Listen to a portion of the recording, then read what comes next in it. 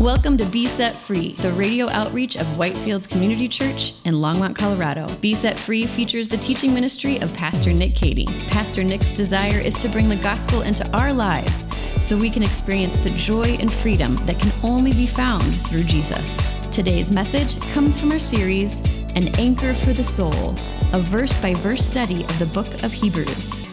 Here's Pastor Nick. Good morning.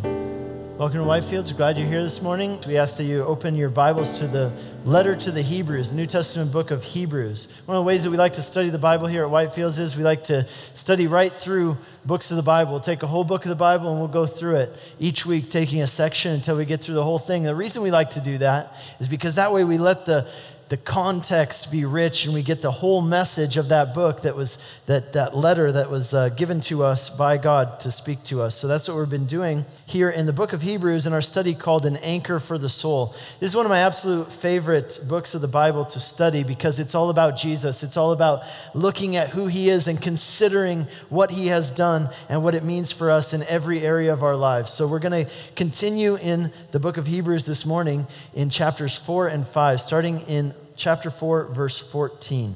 Since then we have a great high priest who has passed through the heavens, Jesus, the Son of God. Let us hold fast our confession. For we do not have a high priest who is unable to sympathize with our weaknesses, but one who in every respect has been tempted as we are, yet without sin. Let us then with confidence draw near to the throne of grace that we may receive mercy and find grace to help in time of need. For every high priest chosen from among men is appointed on behalf of men in relation to God to order gifts and sacrifices for sins. He can deal gently with the ignorant and wayward, since he himself is beset with weakness. Because of this, he is obligated to offer sacrifice for his own sins, just as he does for those of the people. And no one takes this honor for himself, but only when called by God, just as Aaron was. So also Christ did not exalt himself to be made a high priest, but was appointed by him who said, "You are my son, today I have begotten you," and says in another place, "You are a priest forever in the order of Melchizedek." In the days of his flesh, Jesus offered up prayers and supplications with loud cries and tears to him who was able to save him from death, and he was heard because of his reverence. Although he was a son, he learned obedience through what he suffered, and being made perfect, he became the source of eternal salvation to all who obey him, being designated by God a high priest after the order of Melchizedek. This is God's word. Let's pray. Lord, we thank you for your word and we thank you for what it has to say. We pray, Lord, you'd open up our hearts, open up our understanding, Lord, that we might understand these things that your word is speaking to us. We might understand how it applies to our lives. And Lord, may we not just stop there. May we put these things into practice. May we be those who respond to what you speak to us through your word. We ask that you would do that in Jesus' name. Amen. I was up late last week on Sunday night when I read the news and saw the news of the terrible shooting that took place in Las Vegas. I have a lot of friends there. I was just there about a month ago, and I started texting some of my friends there in Vegas, and some of my friends had friends who were at the concert that night, and this crowd was shot into, 59 people killed, injuring over 500 others, just an act of evil, a really completely selfish and malicious act of hurting other people and taking lives. And one of the things you'll notice whenever something like this happens, I want you to notice the language that people use, the language in which we talk about it, the language which you read about it in the news. We always talk about perpetrators and we talk about victims. We emphasize the fact that the people who were shot, they didn't deserve to be shot. They were innocent victims. They weren't doing anything to deserve this. We talk about innocent people who are affected by what happens, the family members and the loved ones. We say things like, they didn't do anything to deserve this, but now they're going to have to live with this for the rest of their life. And we say, that's not fair. And rightly so, we are correct in saying that. But I want you to think about this. What is that the language of? All of those words, what is that the language of? It's the language of justice. It's the language of guilt and innocence. When we talk about things that are fair or unfair, when we talk about what people deserve or what they don't deserve, that is the language of justice. And any person who has a heart, we look out on the world and we see things like this and we long for justice. We long for things to be right. We long for things to be fair. We don't want innocent people to suffer. It bothers us when things happen that are unfair. When people do things that are wrong or they hurt other people, we want them to get what they deserve, don't we? I don't know how many of you read the local news or follow the local news here in this area, but this week was the trial for the young man from Berthoud who last year murdered his girlfriend up at Carter Lake. And I was following some of the updates online as the trial was going on, and they even went through the sentencing by the end of the week. And, in all the social media online, everybody was just calling for justice, saying there needs to be justice. They wanted him to get a verdict, and they did. The verdict came down. He was found to be guilty of first-degree murder, and he was sentenced to life in prison without parole. And the response to that was that people were applauding that. They were cheering. They were saying that they were glad because they felt that justice had been served on this girl's behalf, and this man had gotten what he deserved. See, we all love justice. We all want justice. We long for justice, at least when it comes to other people. When it comes to things that we feel also that we deserve, then we want justice. We want fairness. But think about this. What about when the tables are turned? What about when you are the one who is on trial? You're the one in the crosshairs of justice. What about when you've done something wrong? Because all of us do things that are wrong. Or when there's something that you want, but you know and you feel that you don't deserve it. What you need at a time like that is an advocate. That's what you need. It's not a judge, but an advocate that you need at a time like that. You need someone to come alongside you, someone to fight for you, someone to stand on your side and help you. And the title of today's message is Jesus, our advocate. That's what we're going to be talking about. 3 important things that this text we read tells us about an advocate. First of all, you need an advocate.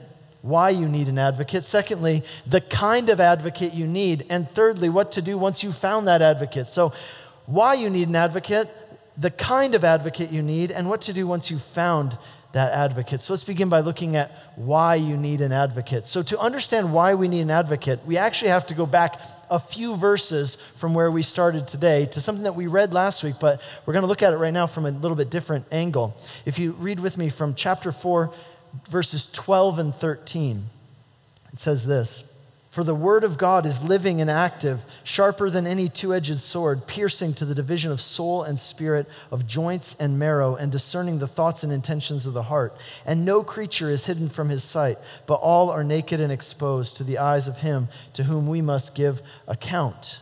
So this book, this letter, it was written to a group of Christians who were discouraged. It was written to discourage Christians. In fact, they were so discouraged that they were seriously thinking about giving up, just throwing in the towel and quitting on Christianity, quitting on Jesus, just giving up altogether. And the writer is writing to these people to encourage them to fix their eyes upon Jesus in the midst of their discouragement and their stress and their hardship, to fix their eyes upon Jesus, to see Jesus for who he is and all of his beauty and glory and all that he has done for them. And then rather than giving up, they ought to embrace Jesus. They have to cling to him all the more in the midst of whatever they're going through. And they should look to him as the ultimate source of hope and encouragement.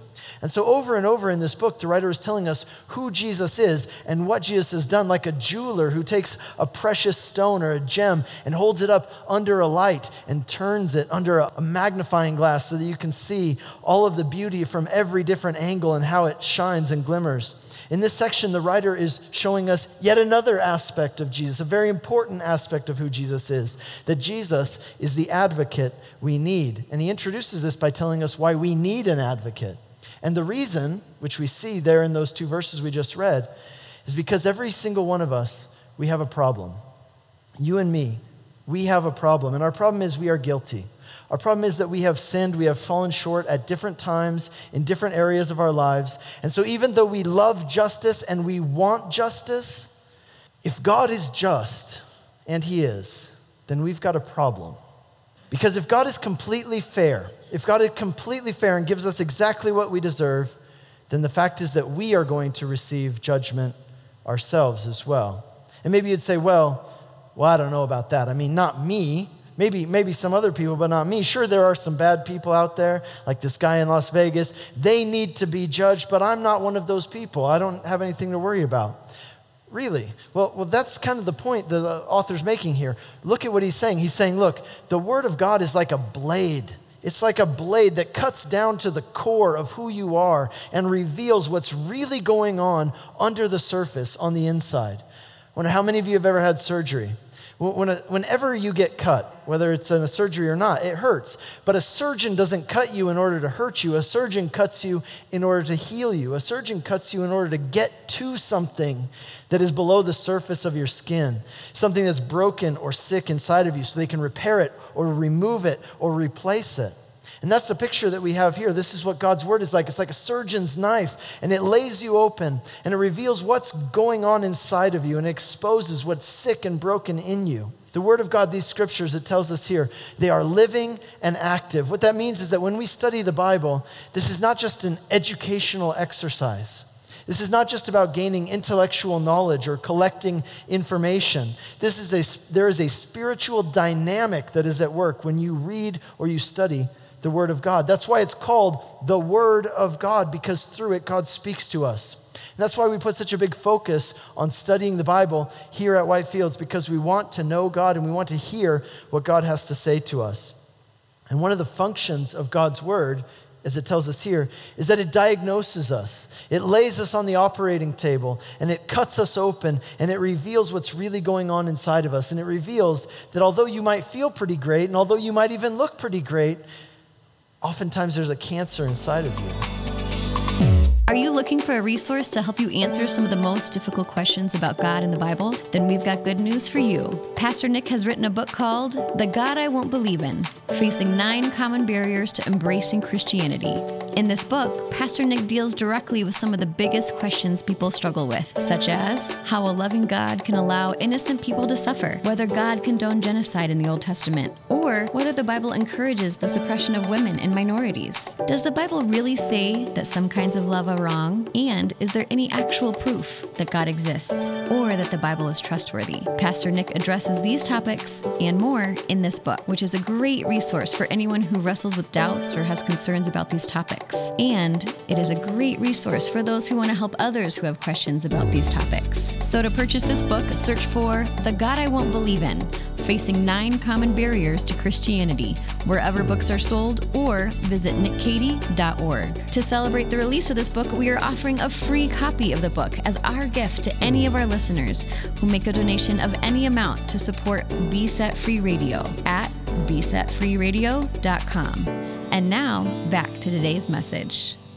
And the Bible talks about this in other places as well, like in Romans chapter 3 and in Galatians chapter 3, we read that one of the purposes of the law, or the 10 Commandments, one of the purposes is actually to help us see just how bad our condition actually is, like to actually understand how bad the condition is. So for a person who says, I'm a pretty good person, God says, okay, well, let me give you a little test. Let's just see how you do on the test. Okay, here's the test. Number 1. Has anything in your life ever been more important to you than God?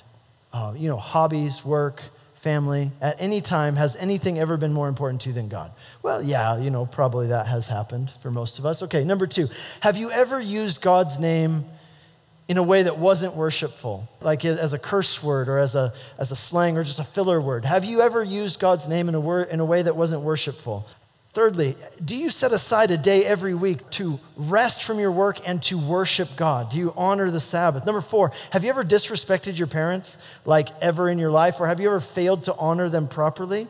How about another one? Have you ever lied? If you say no, well then there you go. You just lied again. So stop lying, please. I shouldn't have even asked you that question for those of you who want to say no. Have you ever taken something that wasn't yours? Have you ever committed adultery? Have you ever murdered someone? And then you're like, oh, well, I haven't done that one. Oh, congratulations, No, then have you ever wanted something that wasn't your own, but you wanted it anyway? Okay, so how did you do on the test? God would ask you. Well, some people would say, well, I didn't do too bad. I didn't do super great. I got maybe like 8 out of 10 wrong, 8 out of 10. But the 2 big ones, I didn't get those wrong. Adultery and murder, I aced those 2. Well, congratulations, you got 20%. You got, missing 8 out of 10 is still a failing grade. In fact, missing 1 out of 10, that's also a failing grade. But let's go ahead and talk about those 2 big ones that you're so happy that you haven't done. You're congratulating yourself, patting yourself on the back. I haven't murdered anybody. I haven't committed adultery. Maybe some of you are like, well, actually, I have done one or two of those. Well, remember, it's not just a matter of what you do or don't do outwardly. It also matters what's going on in your heart. That's why the text says it cuts to the very thoughts and intents of the heart. Jesus talked about this on the Sermon on the Mount. He said, if a person says, hey, I'm a pretty good person because I've never killed anybody. Well, Jesus says, okay, but have you ever harbored resentment in your heart towards another person? Because you understand that if you've done that, you're guilty. You say, I've never committed adultery, ever. But Jesus says, okay, but have you ever fantasized about someone? Because if you have, you've committed adultery in your heart. And yes, it's good that you didn't act on those things, but you understand, even entertaining those thoughts and those feelings and harboring them makes you guilty. You see, the very point is this. It's in verse 13 of chapter 4. It says this, you are going to have to stand before God one day and give an account for everything you've ever done wrong. Do you understand that? You are going to have to stand before God one day and give an account for everything you've ever done wrong. And that's a problem for you, right? Because if God is totally fair, if he gives you exactly what you deserve, then you're in big trouble. Because what you'll deserve is judgment. What you deserve is to be cut off forever. See, the thing is, we all want justice until we're the one on trial.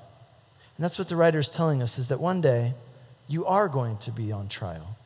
One day you are going to be the one in the crosshairs, and that's not good news for you. And so what do you need? What you need is an advocate. You need someone to come to your aid and to help you out because you are in trouble. So let's talk about the kind of advocate that we need, secondly. Well, what he says here is that the kind of advocate you need for this particular predicament that you are in is not legal counsel, it's not a lawyer. What you need is a priest. What you need is a priest. See, the whole concept of a priest was that a priest was a person who could reconnect you with God when you had broken your relationship with God. They would help you patch up that broken relationship with God. And the way they would do that, he mentions it here in the text in chapter 5, verse 1. The way they would do that is by offering sacrifices to make atonement for sins, basically to patch up that broken relationship. And so what you need, what I need to help us in this predicament that we're in, what we need is a priest. Okay, but maybe you say, well, that's kind of weird that he says that because didn't they have priests? I mean, we don't have priests in the same way nowadays, but didn't they have priests? Why would he say that they need priests? Didn't they have an entire system of priests and a temple where they would make sacrifices in order to atone for sins? Well, yes. Well, then what was the problem? Why did they need another priest? Well, because the priestly system that they had some inherent flaws in it, and they knew that. First of all, the priests themselves, as it mentions here in chapter 5, the priests themselves were sinful men. And so even they had distance between them and God. And so they even had to make sacrifices for their own sins before they could make sacrifices for the sins of the people. Secondly, the system required perfection. It required a perfect sacrifice. And yet we live in an imperfect world. So in order to make this whole thing work effectively, what you needed was a perfect priest. Good luck finding one of those. And you needed a perfect sacrifice. And so you got to say, well, is that even possible? Does such a thing even exist in a world like ours where everything is flawed? So what you had was that their priestly system had a whole bunch of stopgap measures. They were just kind of patching things, like putting Band-Aids on things, really. Temporary fixes that had to be done over and over and over again. It was like putting a Band-Aid on a gushing wound. You could put it on there, and it might help a little, but it's not going to fix the problem. The problem was still there. You just covered it up, and in a matter of time, you're going to need to cover it up again and again. It's like putting duct tape on something that's broken rather than fixing it, or like this truck that I had where I had this big crack in the radiator, and I could drive it about half a mile before I had to stop and, put gallons of water into the radiator, and then I could go like another half a mile. You know what I'm saying? I wasn't fixing the problem. I was just keeping it rolling for just a little bit longer. That's what the sacrifices were like that they were giving in their priestly system. They were temporary fixes. They were stopgap measures. They were Band-Aids. They were imperfect and insufficient, and they were presented by people who were imperfect and insufficient. It was not enough. It just covered up the problem, but you would have to do it again and again and again, and that's why they had an army almost of priests who every day would work slaughtering animals, presenting sacrifices to put a Band-Aid on the problem of sin and guilt before God. But the thing is, when it's all said and done, And when you stand before God, like he's talking about here, and all the Band-Aids fall off, you've still got the same problem you always had. And so what you need is not just any priest. What you need is a perfect priest. And what you need is a perfect sacrifice, which also creates another problem. And I'll tell you what that problem is. You see, the penalty for sin is a life for a life. In other words, the only substitute for your life is another similar life. There's a problem with that. That would require a human sacrifice. And human sacrifice was absolutely forbidden. It was considered an abomination. There were some nations out there who did that, but God said, don't I ever catch you guys doing that. No way can you ever do that. And so what they would do is they would sacrifice animals. But again, this wasn't fixing the problem. It was just a Band-Aid on the problem. And so they come to this thing where it's like, wow, I don't know if this is ever going to work. How are you ever going to fix this? You can't have a human sacrifice. You need a priest, but not just any priest. You need a perfect priest. You need a sacrifice, but not just any sacrifice. You need a perfect sacrifice and a human sacrifice at that, which you're not allowed to do anyway. So what are you going to do? Each of these things alone by itself seems impossible to find, much less all three. And yet, this is exactly what we have in Jesus. We come to Jesus and we find all of these things fulfilled. And up until now, what the author of Hebrews is doing, he is passionate about telling us who Jesus is. First, he showed us that Jesus is not just another man like a lot of other great men who have lived. No, Jesus is God. Jesus is divine. Then he showed us that Jesus, being divine, being God, became one of us. He became a man. He came to us. He became one of us. And he lived without sin, even though he faced temptation just like we do. And he did all of that for one reason, so that he could give his life in exchange for yours, so that he could take what you deserve and then give you what he deserved. He took the judgment and the death. He was cut off from God, so that in exchange he could give you eternal life and the status of being a child of God. For you, it's the greatest trade ever. For him, well, not so much, but you know what he said about it? He said, you know what? I realized it was kind of an uneven trade, but here's the deal. It was worth it. It was more than worth it because I love you and I want you to be with me. In 1 John chapter 2, John says, he writes to these people he's writing to, and he says, my little children, I'm writing these things to you so that you may not sin. But if anyone does sin, we have an advocate with the Father, Jesus Christ, the righteous. He is the propitiation for our sins, and not only for our sins, but for the sins of the whole world. Jesus, our advocate, he offers himself as a solution to our problem of sin and guilt and separation from God. But there's still one more problem. We're running into a lot of problems with this, aren't we? Okay, well, there's still one more problem. If you were a Jewish person, you would recognize what the problem is immediately. And the text actually addresses it because any Jewish person reading this would have an immediate objection. What they would say is, wait a second, you can't just become a priest. You're either born into it or you're not. You can't just decide one day that you're going to become a priest. You have to be born into a priestly family, and then from among the priests, a person is appointed by God to be the high priest. So you can't just become a priest. Like either Jesus is a priest or he's not. And so the immediate objection that a Jewish person would have would be, wait a second, Jesus doesn't meet the qualifications to be a priest. I mean, it's a nice thought and it's very interesting and all to think that Jesus is a priest, but he doesn't qualify. He wasn't born into a priestly family, into the lineage of the priests. And the author addresses this objection in chapter 5, starting in verse 4, where he says this. He acknowledges it. Nobody can take it upon themselves to become a priest.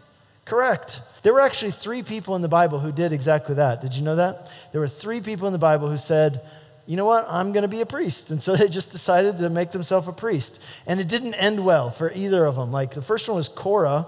That's in Numbers chapter 16. He decided to lead a rebellion against Moses, made himself priest instead of Aaron, and God caused a sinkhole to open up underneath him, and he died. Then you have King Saul in 1 Samuel chapter 13. He decided that he's going to be a priest, and God fired him from his job as king. Then you have Uzziah, 2 Chronicles chapter 26, he went into the temple and decided that he's going to be a priest now, and he was struck with leprosy on the spot. So it didn't end well for any of these people. They all, it all ended badly. So the point is this, you cannot just decide one day, I'm going to be a priest. It has to be done by an act of God's providence. And so then how can Jesus be a priest if he doesn't meet these requirements? Well, the author tells us in verse 5. He says, well, look, Jesus did not just presumptuously take it upon himself to become a priest. He was appointed a high priest by God. And then he quotes from Psalm 110, verse 4, where it says that God appointed the Messiah, before we knew that his name would be Jesus, appointed the Messiah to be a priest in the order of Melchizedek. Now, what in the world does that even mean? What it's referring to is a very kind of obscure, mysterious story. You've been listening to Be Set Free, the radio outreach of Whitefields Community Church in Longmont, Colorado. We have 3 in-person services on Sunday mornings at 8, 9:30, and 11 a.m. And our 9:30 and 11 services are live streamed on our website for those who would like to worship with us online. We are located just east of County Line Road and Highway 119 at 2950 Colorful Avenue in Longmont. For more information or to hear other messages from Pastor Nick, visit us online at whitefieldschurch.com. Be Set Free is a listener-supported program. If you have been blessed by this message and would like to support this ministry, you can send a donation via check to 2950 Colorful Avenue, Longmont, Colorado, 80504, or donate online at besetfreeradio.com.